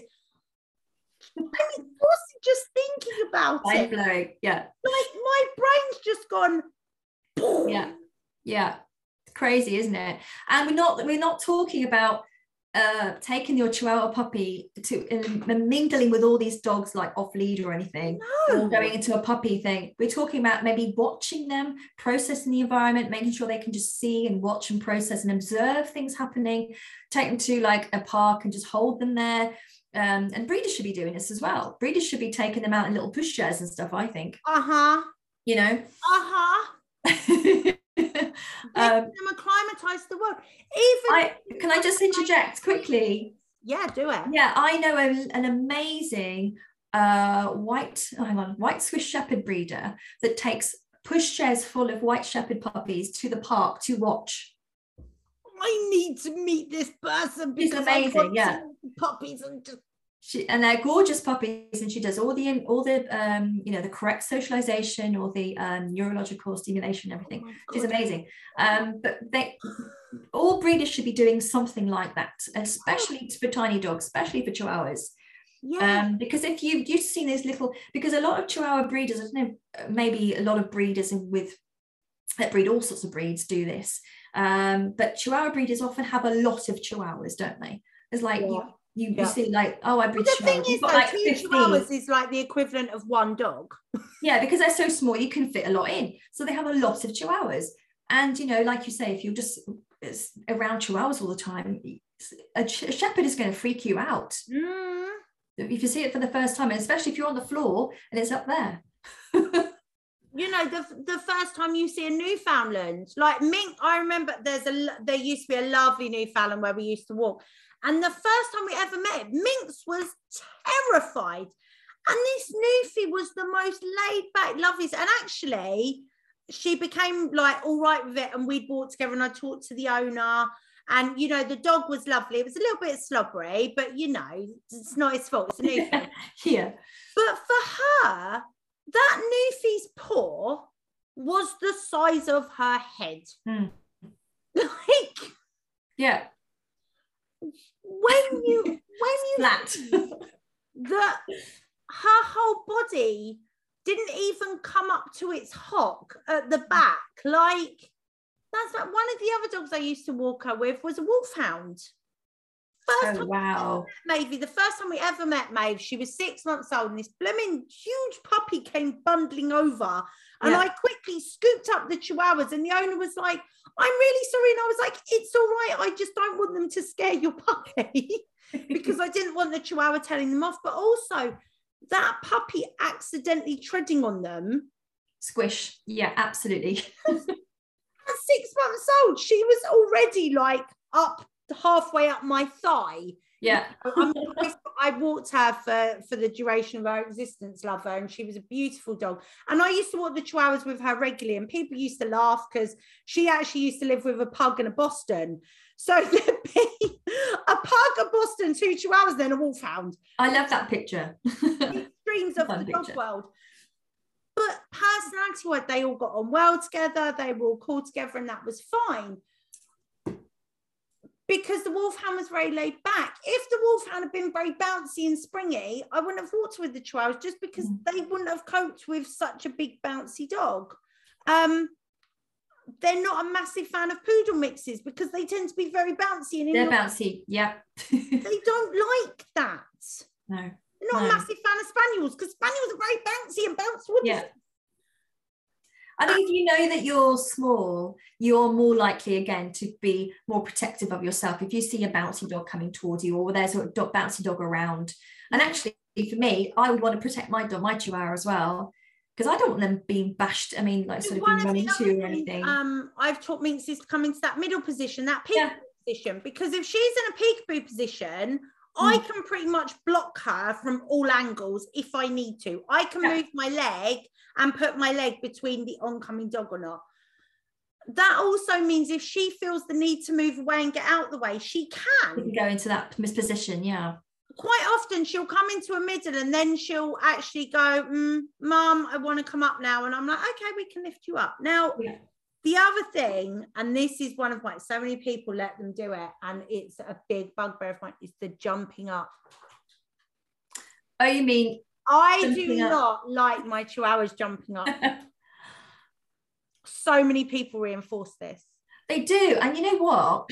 A lot of people, because they're so small to the ground, people tend to give them treats like, I'm going to stand up and show you. I don't know whether you can see this. They tend to give them treats like that. And they sort of get them to stand on their tippy toes like that, don't they? Yeah, they do, like and reinforcing a lot of dance, which my dogs do the Mexican dance on cue. Chica, you ask her to twirl and she goes up and she does a little dancing and it's very cute. But them jumping up on my leg to get my attention, it drives me insane. The reason is because I try and keep the rules the same for all the dogs within the house. Yeah. And if I'm letting the Chihuahuas jump up at me, that means technically I should let Munch jump up at me. She has raptor claws and his little fat head thing. But Dodge jumping up at you, his snoz ends up in mine, and taking a shepherd head to the skull is not the most comfortable things in the world. Ouch. I can't have him practicing that in the world. I can't have Munch practicing that in the world, because being a Bulbury, being a shepherd, them jumping up at people is not appropriate. No. I don't want little muddy paw prints all over me. I'm absolutely with you. Yeah, I'm absolutely with you. The amount of people that are like, oh, well, you know, it's fine. They're only little. No. It's training. Hello. It's still training. You wouldn't allow a Labrador to jump up at you. You wouldn't allow a Malamute to jump up at you. You wouldn't want a Vizsla jumping up at you. So why are you teaching your Chihuahua jump? But the problem is people. Oh, she's all right. She's only little. Oh, oh, look, she's jumping. Oh, look, isn't she cute? Please do not give my puppy attention when it is that close. But people looming over the top of them as well. Like, I always say to people, oh, if you want to say hi, like, it's a bit harder with older people because older people maybe can't get down so much. Yeah. But then that's when I will say to my girls, do you want to say hi? And then I'm like, do you want to be picked up? And I say to them, if they sniff towards you, like, you can give them a little tickle on their chest or stroke their back. Ask people not to stick their big fat human hand over the top of your Chihuahua's face. Like, yeah, it's all about being an advocate for your dog, making sure that, you know, you're keeping, at the end of the day, if you're 9-10 inches tall, you're going to feel intimidated probably with a lot of things going on. Keep your Chihuahua feeling safe. That's the main thing. The thing is, though, if you're a tiny dog, you've kind of got a bit of a disadvantage because you've got the cuteness factor. Yep. People love cute, don't they? Yep. The big eyes, the big forehead, the little stubby legs. You know, we all love babies, and little dogs are very infantile in the way they look. Yeah. And if you are looming, if you're staring at a dog and you're looming over and you're wanting to touch, then for that dog, that body language is actually really quite hostile in dog language. So it is. I see it all the time. People, I have a lot of people come to me. My dog snaps at other people if they approach. I say, well, why are you letting your people approach? You know, it's a difficult one though, isn't it? Because people, but they just want to say hi because she's so cute. And I said, well, that's the problem. She is very, very cute, and people do want to say hi. Yeah, but this is where, right, people don't come up to you and look at your mobile phone or like grab your handbag and go, oh, is that a Radley? God, it's a Radley. Like, do not be touching my Mulberry handbag. Thank you very much. Do you know what I mean? Like, I don't understand. There's this real thing in society that it's people's rights to touch your dog.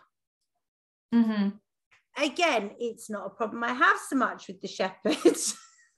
Yeah. Well, I was joking with my friend this morning that, you know, when people, they're my assistant's dog. I'm like, Dodge is my social distancing animal.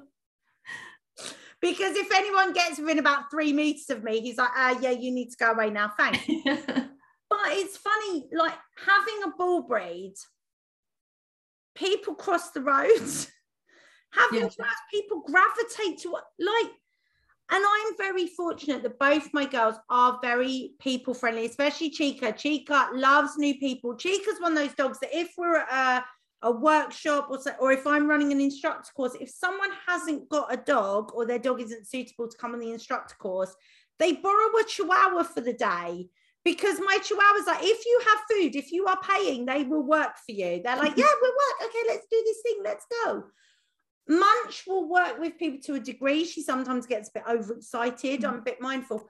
I don't let other people train Dodge. Just no. Unless you are in Dodges in a circle, like, no, it's not a thing. Yeah. But having dogs that you can just go, oh yeah, they'll train for you, I understand is a rarity. I'm so lucky that my girls are so comfortable around people that they'll happily train with other people. But if you put them in a situation where they're with lots of strange dogs, then I wouldn't then ask them to be with a strange person as well. Like, it's very difficult, and you have to be mindful of it. But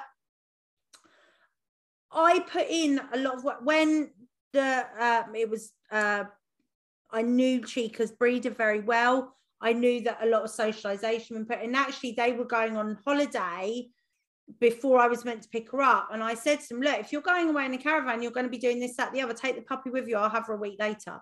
Because I knew the socialization opportunities that puppy was going to get at that age wasn't something I had access to. So I picked her up at, I think she was 14 weeks when I got her, because she'd been away, but she'd been around kids, she'd been around other dogs, she'd been around a kitten. The breeder had a kitten at the same time. So Chica, as a single puppy, was actually raised with a kitten. Oh, wow. She likes sitting on the back of the sofa a lot. I don't know if that's just... Yeah. Maybe picked up some feline tendencies. But in terms of socializing around other people, she had a lot of that. So she is very people friendly. Minx, when I bred her, I did a lot of socialization around people. I was very dog selective, and actually Minx was very social with other dogs until we had the incident where she was chased. And then which broke my heart, because I had put so much time and effort into, and then it was that one, don't worry, it's friendly. Oh my goodness. Yes. Broke my dog. But before we wrap up, Hayley, because I'm looking at time and we are chatting, you were worried about us having nothing to talk about, like. I know, and I actually do have quite a few my dog is friendly stories, which I'm doing. Do it. Let's go over once again, for the people that did not hear it in the back row, why telling people your dog is friendly is not doing, and why. First of all, do not allow your dog to run up to others, because if you have a Chihuahua, you don't want your dog being hurt. But also, if you see a Chihuahua that is on lead that is maybe acting up and you find it hilarious, it's acting up because it's probably freaking terrified. Absolutely. But also, if you do have a Chihuahua, train it to not to run up to. You can train Chihuahuas. You can train them. Train your Chihuahua. Not even train your dog. I do have a T-shirt that says "Train your dog." Which you need to train a Chihuahua, actually, I think. Train your Chihuahua. Whilst walking the German Shepherd would be the best one. Yeah. It's cool. My two dogs, and I'm pretty proud of what I've done with them with the outside, working with them outside around other dogs. My two dogs, if they see another dog, that is actually a visual, like in the field or something, that's a visual cue for them to come back to me. I've done loads of work on that. Sometimes I don't even need to, and I'm not. Yes, Minx does that. Yeah. I don't even need to ask them. They'll go, oh, Mum, where's my chicken or where's my cheese or whatever, and they'll come back to me, because I've done a lot of positive reinforcement. Hang on a minute. So have you reinforced your recall so your dogs want to come back to you? Yes, I have. You've been training. Isn't that amazing? Congratulations, well done. Yeah, seriously, training for dogs. So yours have pretty much, it's become an environmental cue of other dogs means come back to mama. Perfect. Yeah, especially the Jack Russell. Absolutely. Especially with the Jack Russell, fair play to that. Yeah, I've got video of it. But I've also taught them each an emergency recall. So the Chihuahua's one's Bacon. So her emergency recall is Bacon. And then I've got another one for the Jack Russell. And then they have a dual recall, which is Dogs, shouted quite urgently. So I need you both here now. Yeah, I have Chihuahuas. If it's collective Chihuahuas, that means both of you now immediately here. Yeah. Chihuahuas! I need you here now. And also the not recall, but the Chihuahua will actually do a get behind if I need to, and I've got that on video as well. A get behind if I need her to go behind me to protect her, and I'm just there.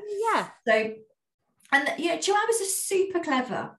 There's no excuse. They are and they love to train. They love to work, and she's like a little pocket rocket, honestly. Little evil geniuses. This is why I use the pink. Evil geniuses. I like that. They are trying to take over the world. I think so. Maybe that's why they are so small, because if they were actually bigger, they would just be a menace to society. I think they probably would, Yeah. What was it? I had it called the collective name for a group of Chihuahuas is a cartel. That does make sense. I mean, I always refer to the Chihuahua Mafia, so because they will tag team. But yeah, the cartel, it makes sense. Mexican gangsters, it's all falling into place. So the collective name for a group of Chihuahuas is a cartel. A cartel, yeah. That makes perfect sense. And no one's arguing this either. Everyone's like, yeah, that's fair enough. Yeah, that's true. But see where you're going with that, yeah. This leads us really nicely to the whole specialising in a breed. What made you go, I want to specialise in Chihuahuas? Because obviously I decided to specialise in Hoopers. So I found a dog sport, ran with it, and that is my niche. That's my specialty. What made you go, I want to specialise in Chihuahuas? I think there's a massive need for it. There's a massive niche there. Yeah. I hadn't actually seen anything or heard of anybody else doing it, and I think it's because of the poor advice we see constantly. I was put into situations where they're not comfortable, labeled small dogs, having small dog syndrome. And you know what, if you go onto YouTube, TikTok, or type in Chihuahua in any gift bar on your phone, you will see, and I hate to say this, but you'll see abuse on there. It is abuse. No, it is abuse. Just call it what it is, because watching a video of a dog attacking someone because they are so fearful is not funny. No, that's terrible. And so I try and stay away from that. But that's partly why I set up this specialization in Chihuahuas, and because I want to it's about education. And it's also about promoting how awesome these little dogs are and how clever they are, and actually we can do a lot with them. They are wicked. And the amount of people that have met my guys and gone, oh, I didn't like Chihuahuas, but I like yours. Because you know what, this is the other thing, I've always been they are small dogs, they are not a baby substitute. I agree. Yes, exactly. Too many Chihuahuas are not given outlets to be dogs. Yeah. They're not allowed to be dogs. They're not exercised like dogs. They're not fed like dogs. They're not treated like dogs. One of mine is raw fed. One of mine is fed cooked because she doesn't get on with raw. You can feed them the highest quality kibble. But when you're just feeding them human food as an unbalanced diet, that's not okay. Minx is on Different Dog, which is really not the cheapest of foods. Like, honestly, you open it up and hubby's like, is that mine? I'm like, no, that's the dog shepherd's pie, darling, not yours. Like the recipes, there's like a fish supper and chicken casserole. And I'm there like, dog's better fed than I am. Yeah. But when you are completely humanizing, or I call it Disneyfying your dog to the point where it's detrimental to the dog's like well-being, then it's not fair. To me, it's detrimental to the dog to not let them do dog stuff, not let them be dogs, not let them try dog stuff. And it doesn't mean being at the dog park and going to the park and playing with all the other dogs. I mean, just being given the access to training, to enrichment, to the stuff you would do with any other dog. Like Chihuahuas should be treated the exact same. Mine love a snuffle mat. Mine love a puzzle game. Mine love being given a box with treats in and being able to rip all the paper up and have a lovely time with it, because they're given that access. Back in the days when I worked at stables, they came to the yard with me while I was mucking out and turning out horses, and it probably looked hilarious with me with two thoroughbreds either side of me and two little chihuahuas trotting behind to do a track run. Like, they can be little cool working dogs. They don't have to be a handbag accessory. And I think this is where, even back in the day, I can remember seeing Paris Hilton with Tinkerbell in a bag, you know, Legally Blonde, one of my favorite films. Bruiser Woods, absolute icon, freaking love that little dog, God rest him. But it really didn't do any good to teach people that chihuahuas are not accessories. They are a sentient living being. Yeah, absolutely. And I mean, they are just so, I think, you know what, I think we probably would see less behavior problems from them, less barking possibly, if people did more with them. Like, you work their brain, work their nose, because they're great little scent dogs as well. Okay, scent dogs. Yeah, all of mine have done scent work. They've done tracking. Yeah, this one, my Chihuahua Bo, she's great at scent work. We did a little course. But yeah, absolutely. I think a lot of the behavior problems would probably be helped somewhat if people did more with their dogs, more with their chihuahuas. Yeah, looking at stuff like the ACE free work, looking in like the canine enrichment groups, like, yeah, there's so much stuff. And, you know, also days where it is really cold and wet and miserable, you don't have to take them out for a walk, but you can do stuff in the house. One of the things, I tend to do it when we are home alone, that adult supervision, but I will set up like an obstacle course around the kitchen. We've got a big island in the middle, and I'll put like sofa cushions on the floor and like do that. some of the gym equipment and like some cardboard boxes and some paper, and they just run around going crazy on all the different surfaces. And like, we do a bit of like fitness stuff with them. It's funny because Dodge's paw pods, like the chihuahuas can literally balance on one. The one, yeah. Just on the one block, and he's there like, that fits one of my paws, and they're there with like all four on it, like la la la la. But doing the trick stuff with them, doing scent work with them, like, they absolutely love it. And actually in Japan, they have a Chihuahua search and rescue dog, because to send a bigger dog in would be too dangerous. So they send in a teeny tiny Chihuahua to see if there's people left, because it's not going to disturb the buildings and stuff. No. Oh, wow. I think they're really underused. Massively. You know, for stuff like that. I mean, how amazing is that? Massively. Honestly, like, if you are going to a good breeder that is putting their work in, and you are going to carry on with the socializing and everything else, like, Chihuahuas are epic.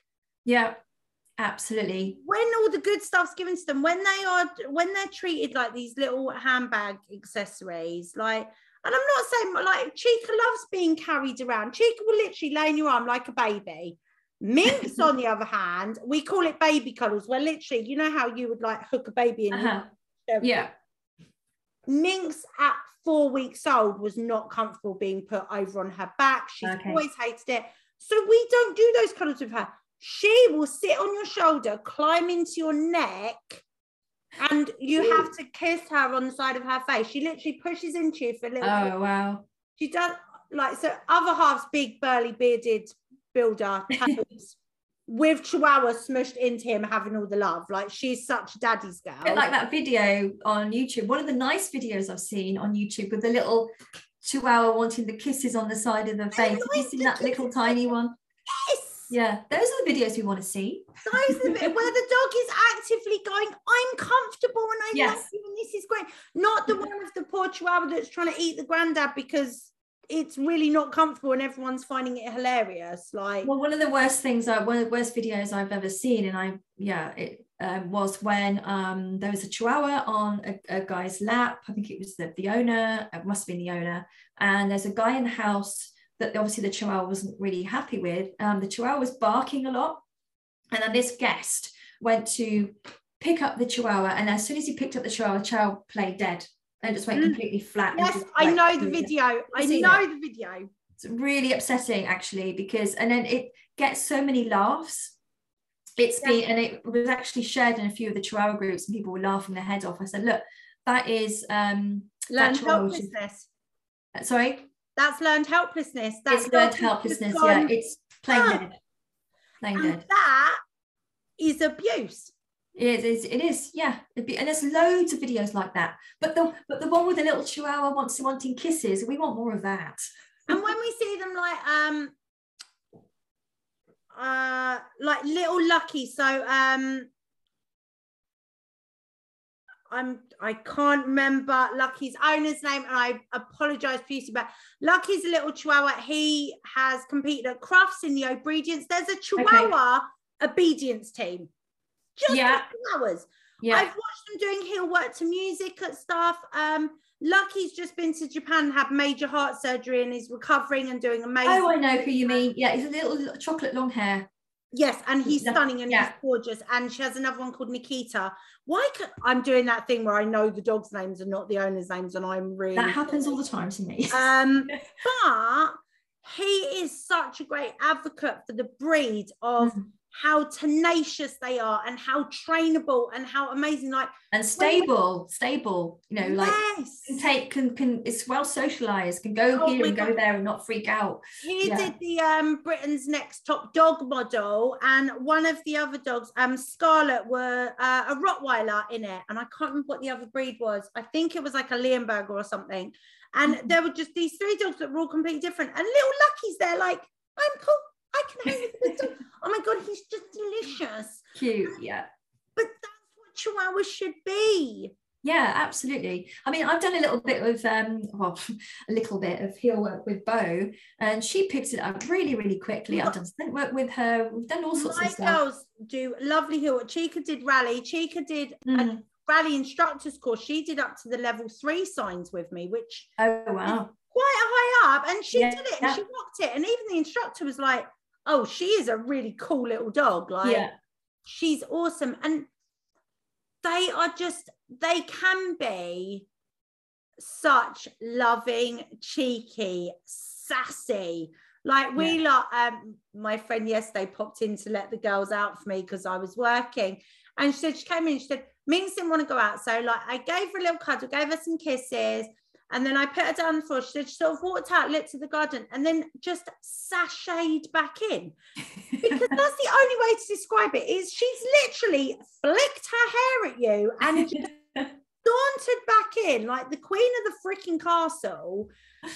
Just the sass of them. I love so much. But they've got the whole package, really, haven't they? And their tiny little body. And grooming wise, they're not particularly difficult to maintain. No. Mine get brushed a couple of times a week. When they're shedding, like I tend to brush them every day or every other day. They only get bathed if they've rolled in something vile.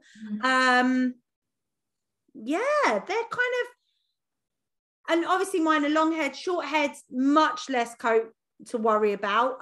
But then you do need to worry about jumpers and other such things.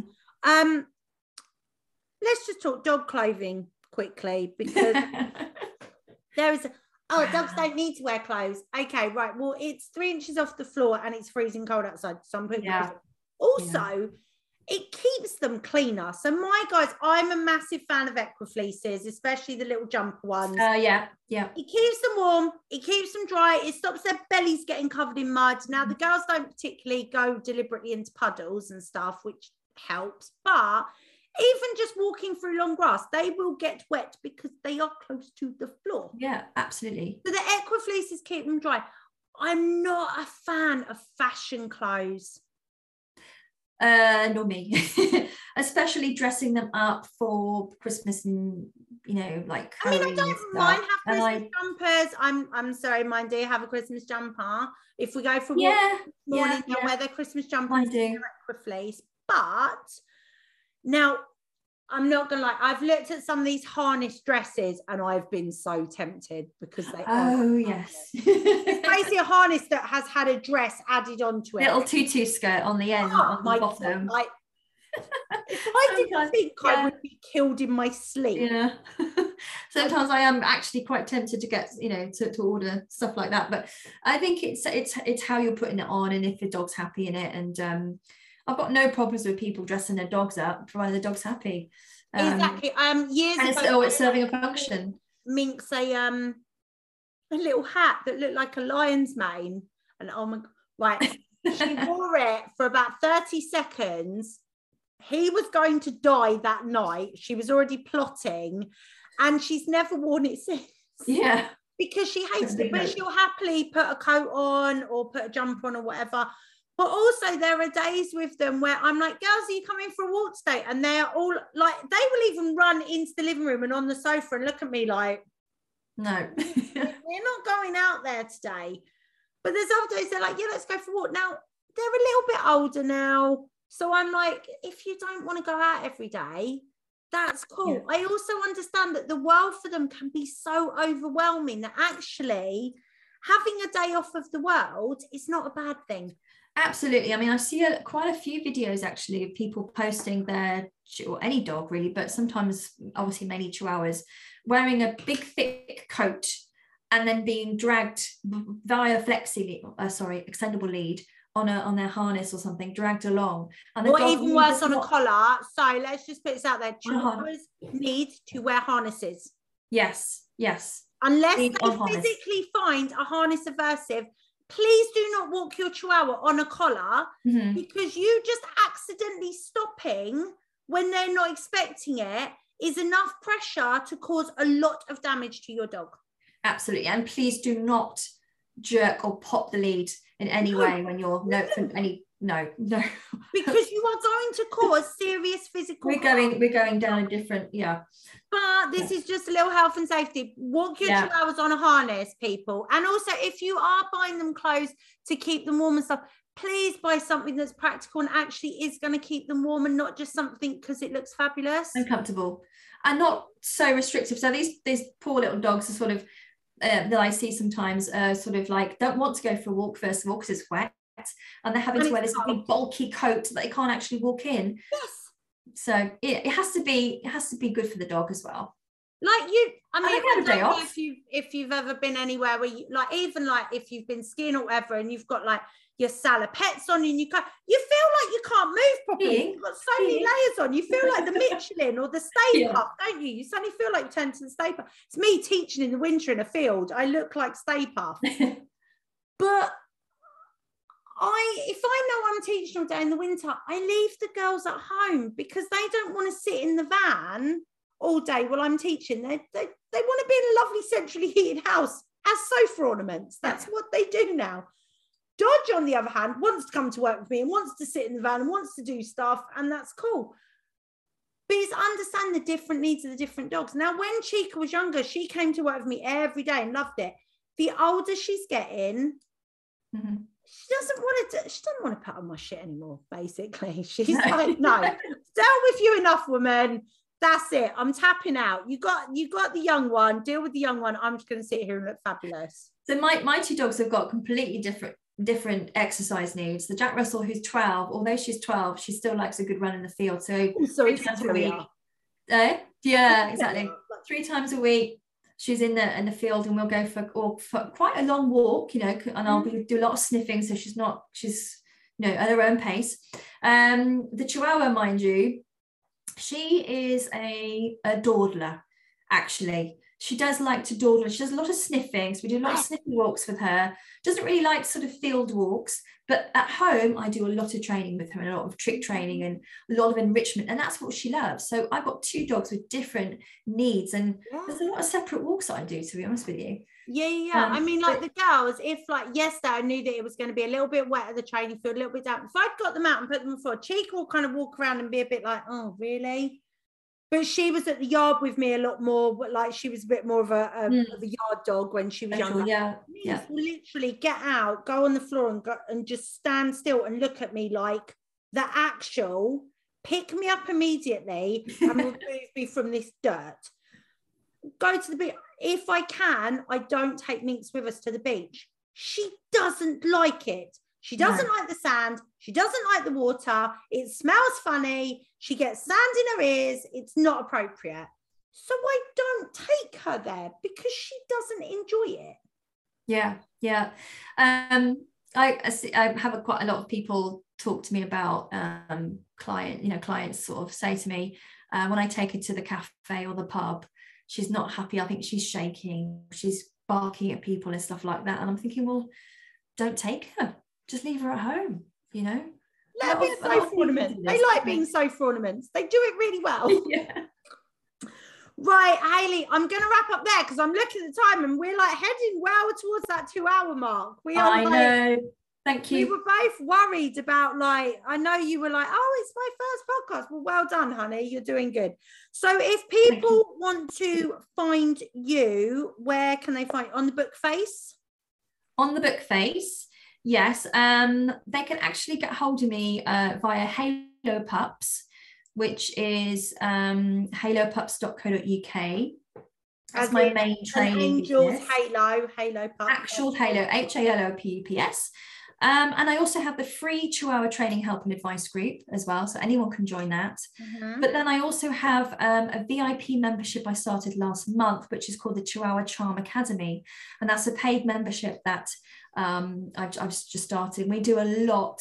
Last month was all about body language and consent tests and all the rest of it. So it's a great foundation for people to start. Next month is about enrichment, and then the month after is about walks. So how to deal with walks with 2 hours. So there's a lot of information. It's action-packed, jam-packed stuff in there. Yes, it sounds fabulous. And that's a Facebook group as well. But you can get hold of me on the Halo Pups or the 2-Hour Training Help and Advice. Cool, excellent. So guys, until next time, remember you can follow my dogs on social media. Also, if you've enjoyed this episode, please rate, review and subscribe. And until next time, stay safe, be kind, wash your hands thoroughly, keep your dogs on lead around livestock, and don't let them lick toads. Take care, guys. Bye.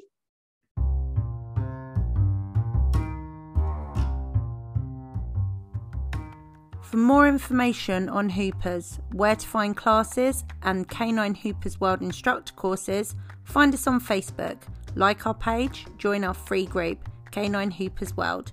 You can follow us on Instagram, and we're also on Twitter at Canine Hoopers. Check out our website, www.caninehoopersworld.com. Remember, Canine Hoopers World, everyone's invited.